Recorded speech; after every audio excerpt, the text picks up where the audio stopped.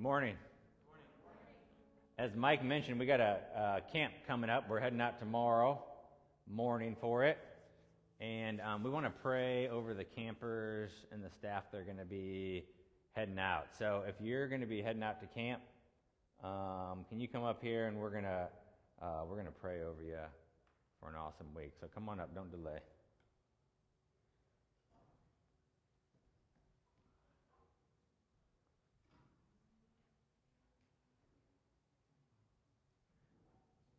We have, I think, about 42 campers going and about probably 12 staff. And it is a sacrifice for many of our staff to take a week off work. Not all of them are salaried, so that's a sacrifice because they're not only paying to come to camp, they're also sacrificing what money they might have made. And then they're also giving up potentially a week of vacation and some time away from family. So I'm very, very thankful for all the staff that make that sacrifice. It's a sacrifice for them to come, and usually it is. This year we have a person, it's a sacrifice for them to not come, and that's Dan Benson, who has more important ministry here to his lovely wife. So he's making the sacrifice to not come. It's been many, many years, maybe even decades. This will be Dan's first time Seems like not coming with us. So he will be dearly, dearly, dearly missed. I'm going to ask him to pray for us to have an amazing week and for the Lord to be with us.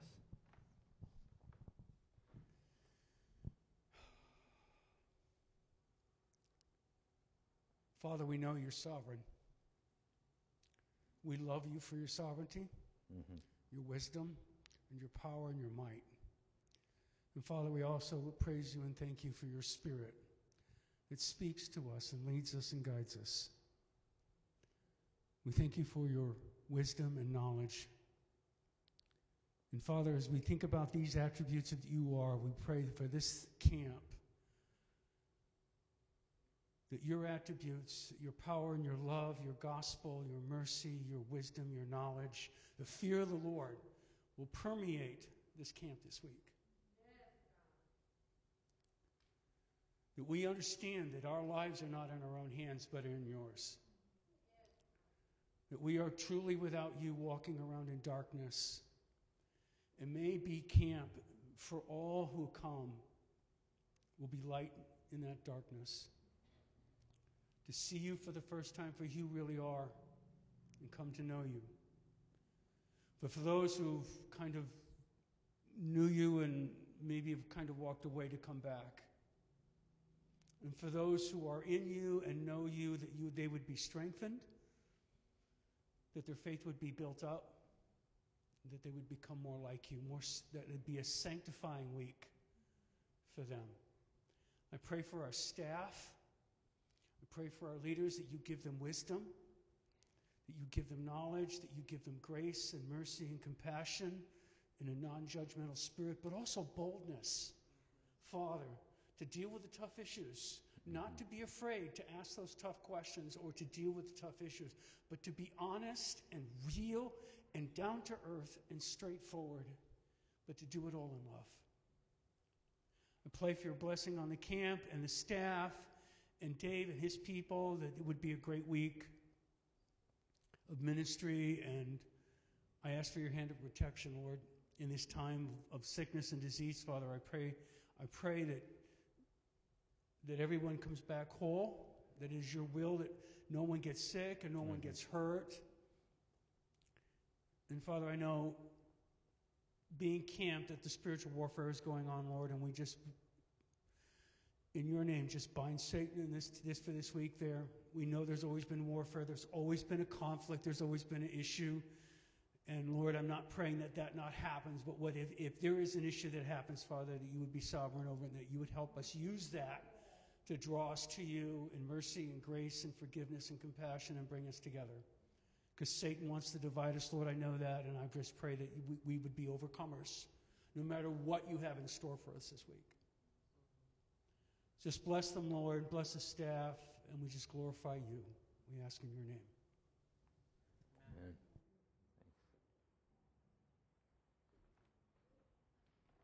Would you turn to Psalm 20? We're going to read Psalm 20.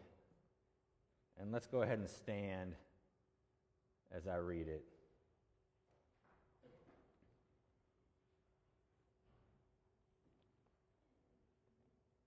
Here's what it says. To the choir master, a psalm of David. May the Lord answer you in the day of trouble. May the name of the God of Jacob protect you. May he send you help from the sanctuary and give you support from Zion. May he remember all your offerings and regard with favor your burnt sacrifices. May he grant you your heart's desire and fulfill all your plans. May we shout for joy over your salvation, and in the name of our God set up our banners. May the Lord fulfill all your petitions. Now I know that the Lord saves his anointed. He will answer him from his holy heaven with the saving might of his right hand. Some trust in chariots and some in horses, but we trust in the name of the Lord our God. They collapse and fall, but we rise and stand upright. O Lord, save the King. May he answer us when we call. Let's pray. Father, we ask this morning that we might hear from you through your word.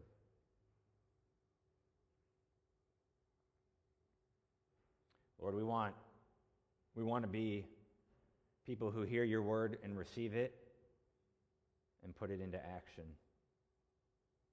And God, help us to do as this psalm says and to trust.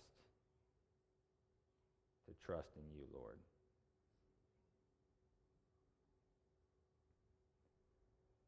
We do ask, Lord, for your blessing upon camp. Do your work, a work that only you can do. We want lasting fruit. We want the seed planted on good soil.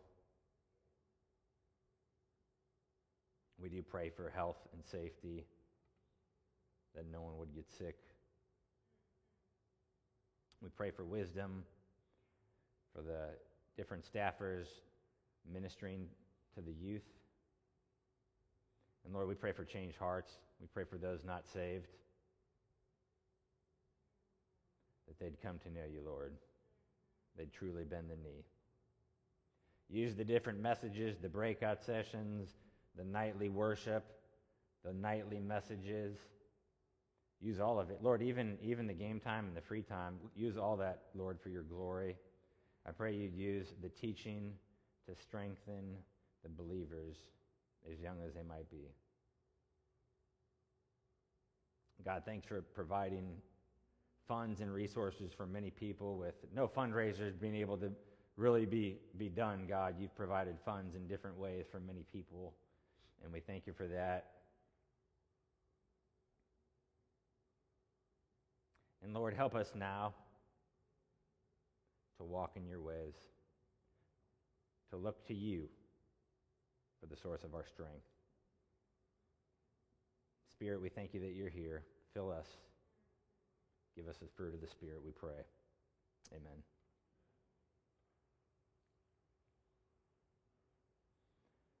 I've been preparing for a relay race called the Katy 82, which is a race on the Katy Trail that's 82 miles with a team of, I believe it's 6 people. So you basically run a half a marathon broken into 3 different sections.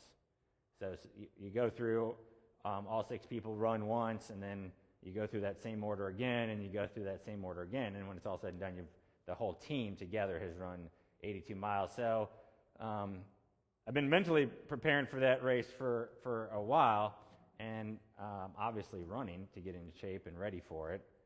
But I started my real, what I would call endurance and speed training a few weeks ago, knowing to really get into my best shape to help out the team. I needed a good 2 months.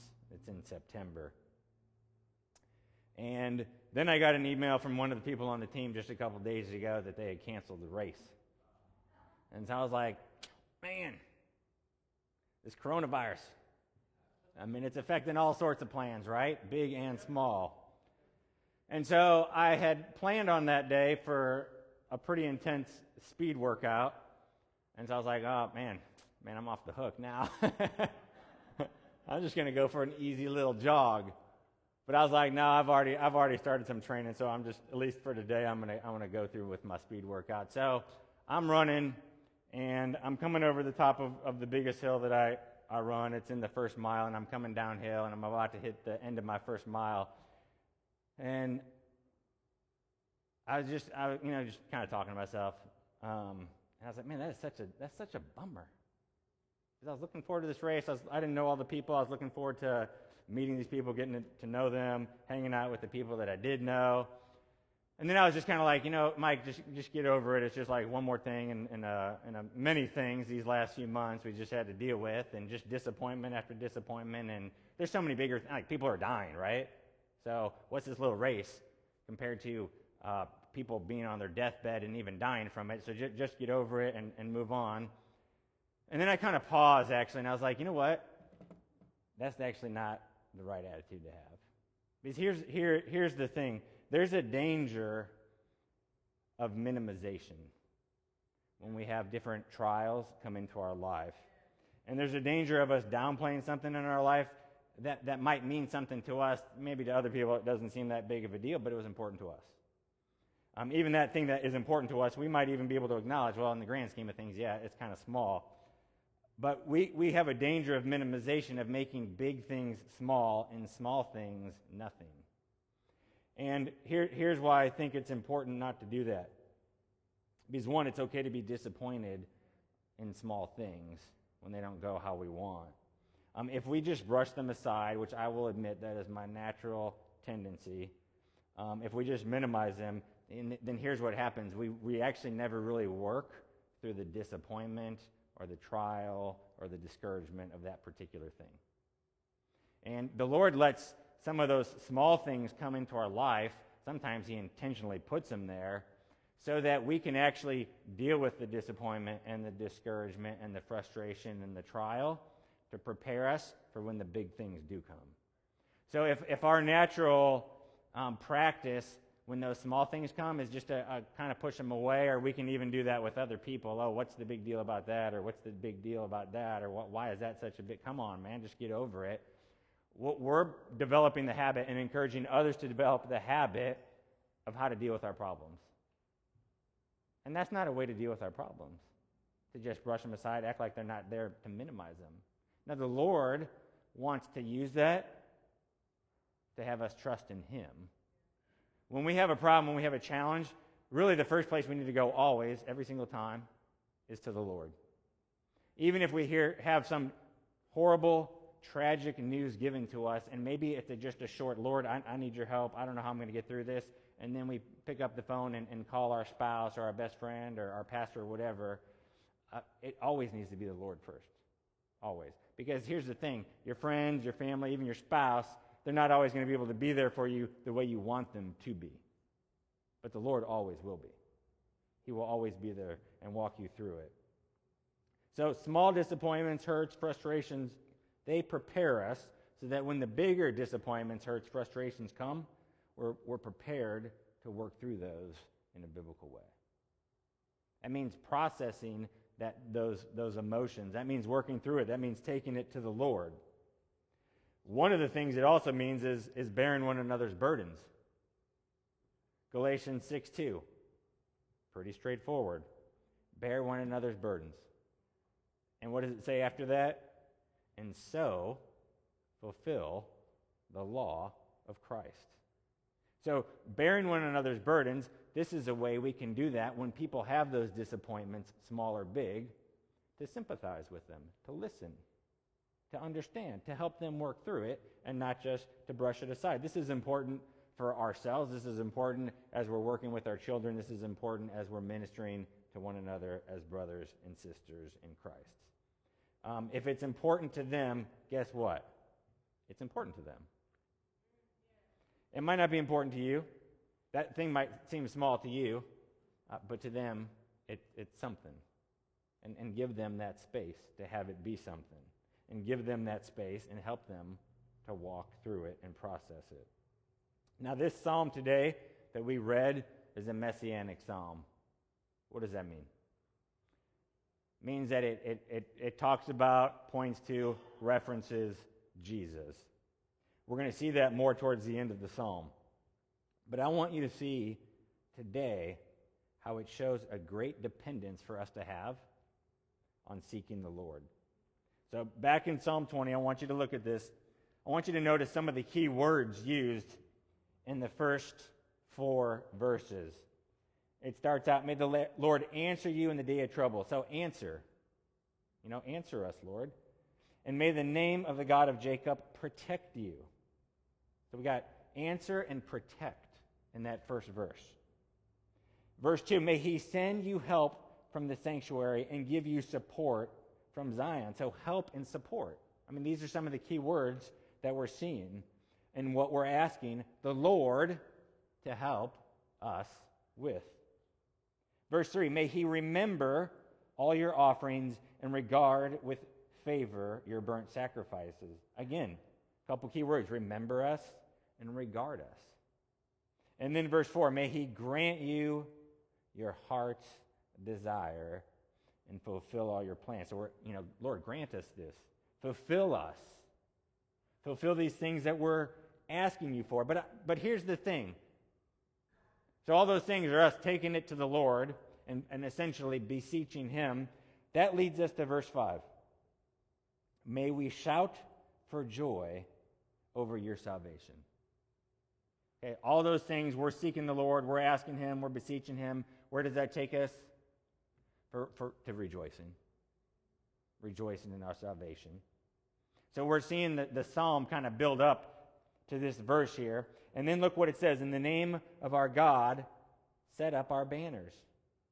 Now, set up our banners, that's just one word in Hebrew. What's the idea there?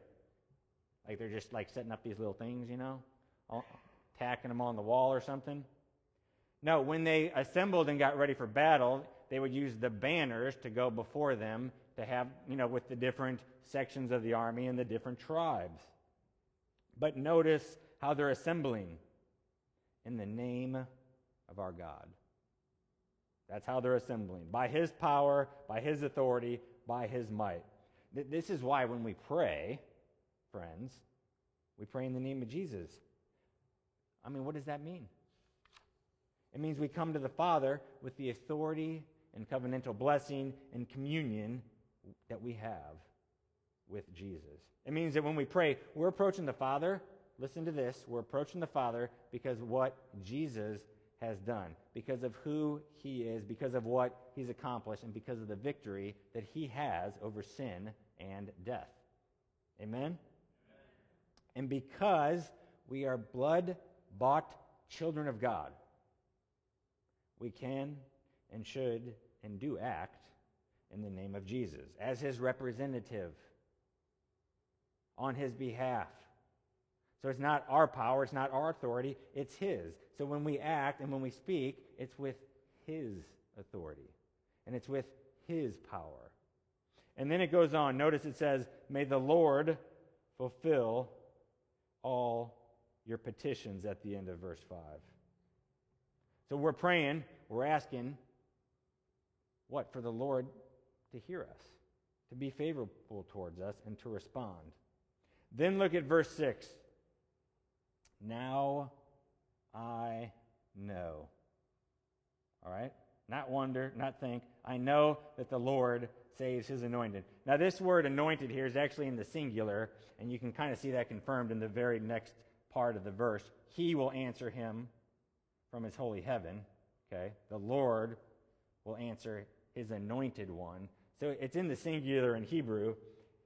God's going to answer his anointed one. This is the key part of the psalm that shows us it's messianic. The anointed one is Jesus.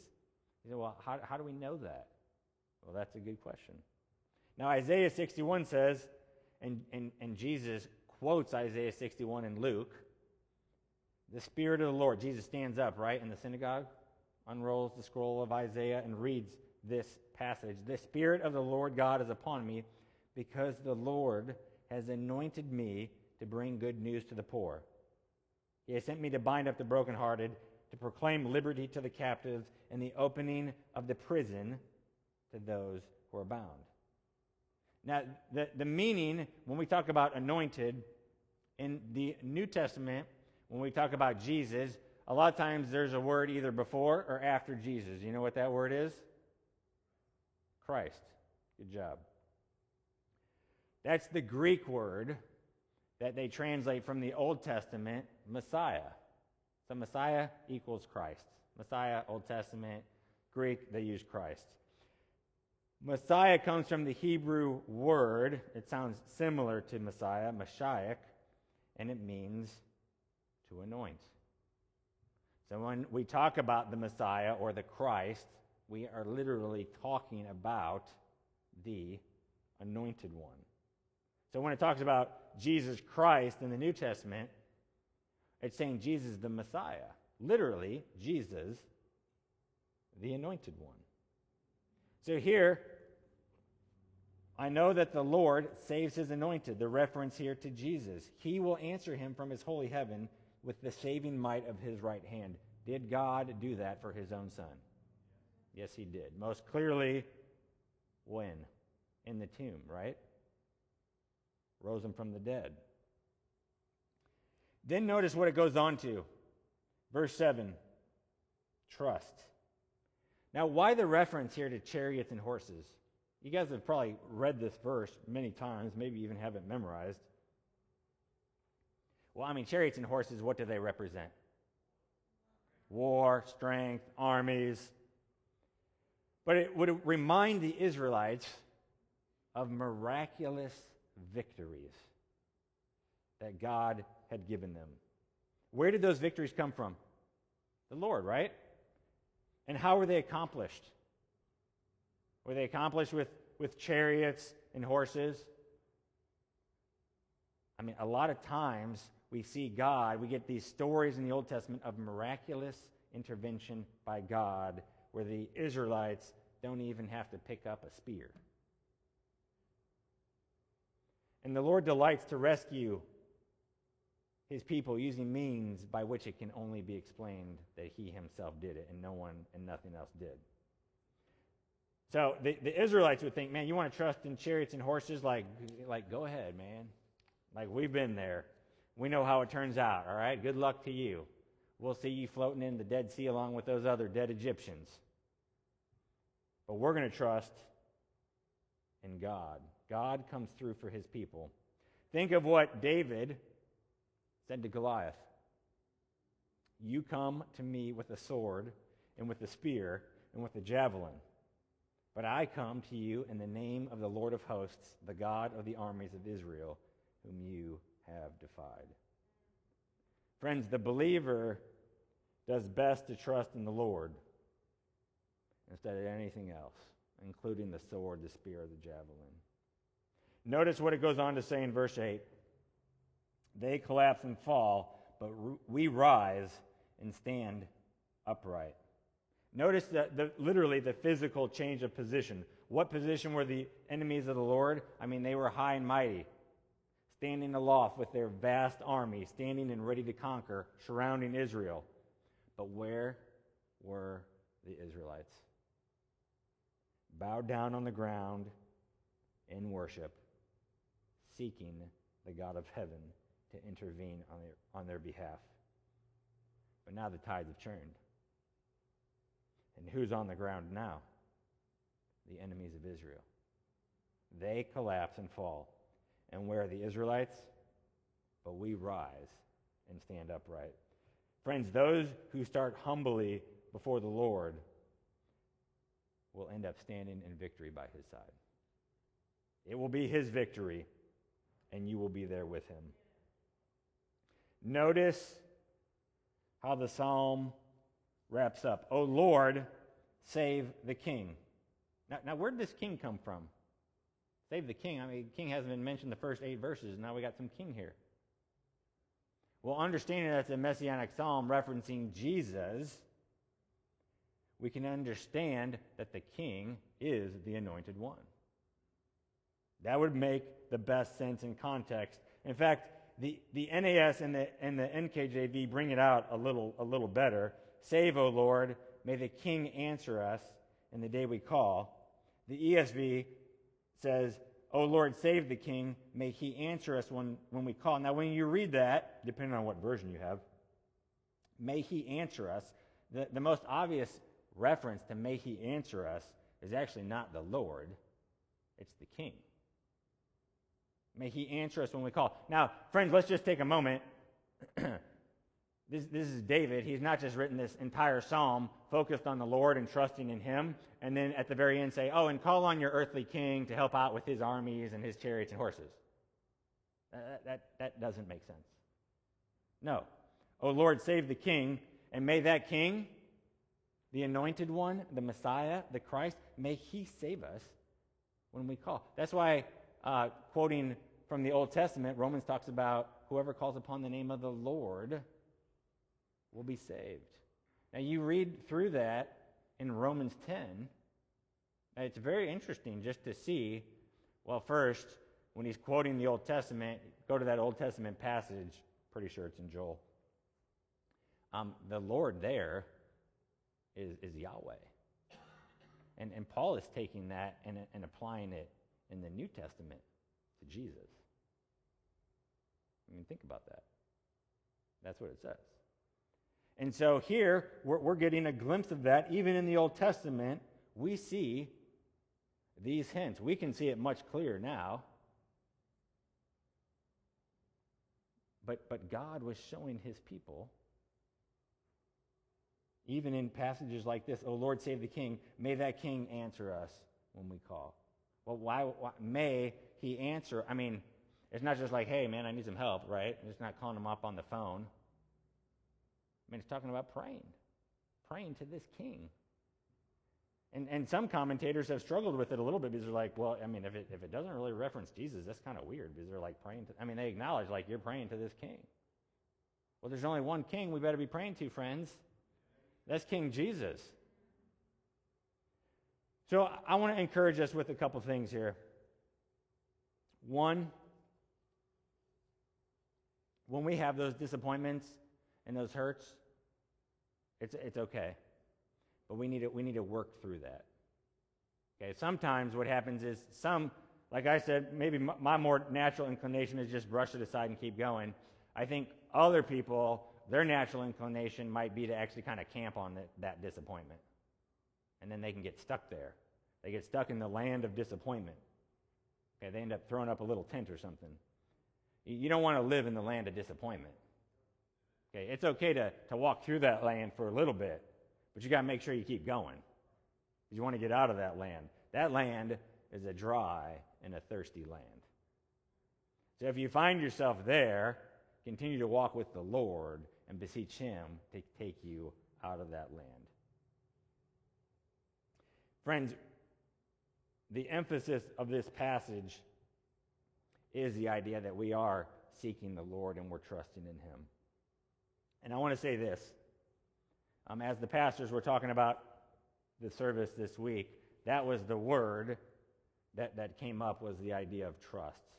And so that's kind of how we have constructed, so to speak, put together the service today, is to emphasize on trusting the Lord. Not just with our own lives, but us corporately together with whatever the Lord might bring. A lot of times we get so individualized. It's just about you. I mean, what about us? What about us? So there's trust individually, but there's also trust corporately. And here's the thing, trust, that's the initial step in our relationship with the Lord, right?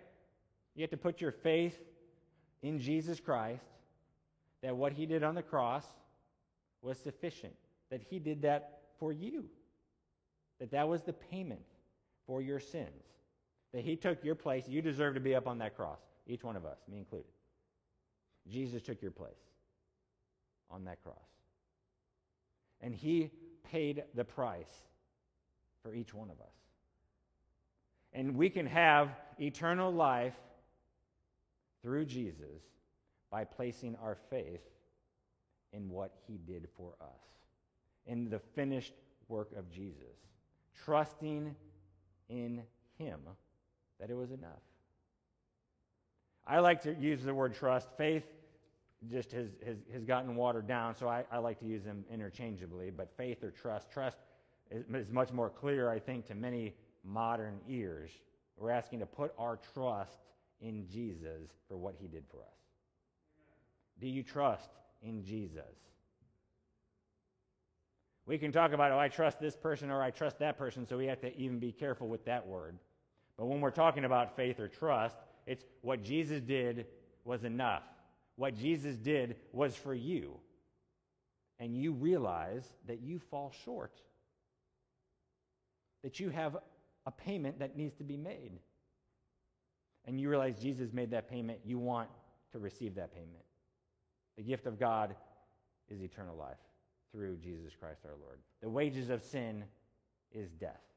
But the gift of God is eternal life. God offers that gift to each person through his Son, Jesus. So trust is the initial step, but here's the thing. It's also the repeated step. We don't just trust the Lord one time and then we're done. No. It's a continual thing. It's a continual thing. You're in relationship with the Lord. If you're a believer, you're in relationship with him. Okay? So you're interacting with him. He's not just far away and far off and, I trust, and I sign my name on that certificate, and you're good to go. No, you're walking in a relationship with him. Friends, how do you love the Lord your God with all your heart, soul, mind, strength if you don't have a relationship with him? It's hard to do. Nigh impossible. But you have a relationship with him, and relationship requires a trust of sorts. I tell my children on a pretty regular basis, like, we can work through a lot of things. Don't lie, though. Because when you start lying, you destroy the foundation of a relationship. You tear down trust. Okay, so we can work through many things. We got to be truthful. We got to be truthful with one another. Same with our relationship with the Lord. It's not just a trust once. We do need that. That's the justification. But it's a repeated trust. We might call that the sanctification. We're trusting and we're trusting. And sometimes we struggle, right? We come before the Lord. We don't brush it aside. We trust. And we trust. And we trust. So I want to encourage us. The word that the Lord has for us today, individually and corporately, is for us to trust in the Lord. Where are areas or things or places where we need to be trusting him more? That's what I would like each of you to be asking yourself right now. Is there a particular area, a particular thing? I need to trust the Lord more with this. That can be tough to do. Tough to do with family members. Tough to do with loved ones who don't know the Lord. It can be tough to do in our own lives as we're working through different things, maybe at our job or in our marriages or with our kids. But trust. Okay?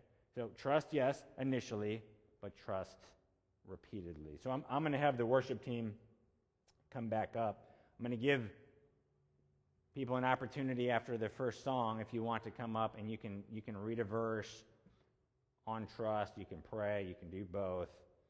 And then we will have a time of prayer. And what I want us to focus on is asking the Lord for a continued trust in him, to help us trust, to know that we can trust him, that he is faithful. That's what someone was emphasizing earlier, his faithfulness.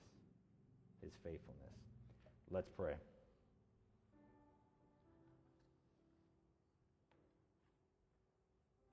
Father, if we're honest, we've trusted in all sorts of different things, even as believers, sadly. Our bank accounts, our retirement accounts,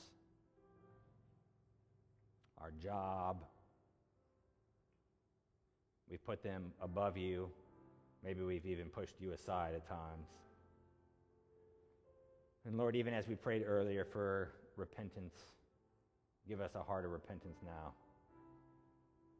Forgive us, Father, for trusting in earthly things. They fail. They can never take your place. Let us trust in you, Father, whatever might come our way, God, you will walk through us. You promise, even in the darkest of the darkest of the darkest of the darkest, you'll walk through us. Through the valley of the shadow of death, you'll be by our side. You'll see us through the way. You are faithful. You and you alone can be trusted with our very soul. So help us to trust, Lord. Increase our trust in you. Help us to not trust in things that fail, but to put our trust where it belongs, in you, not in chariots or horses or anything else, but in you and you alone.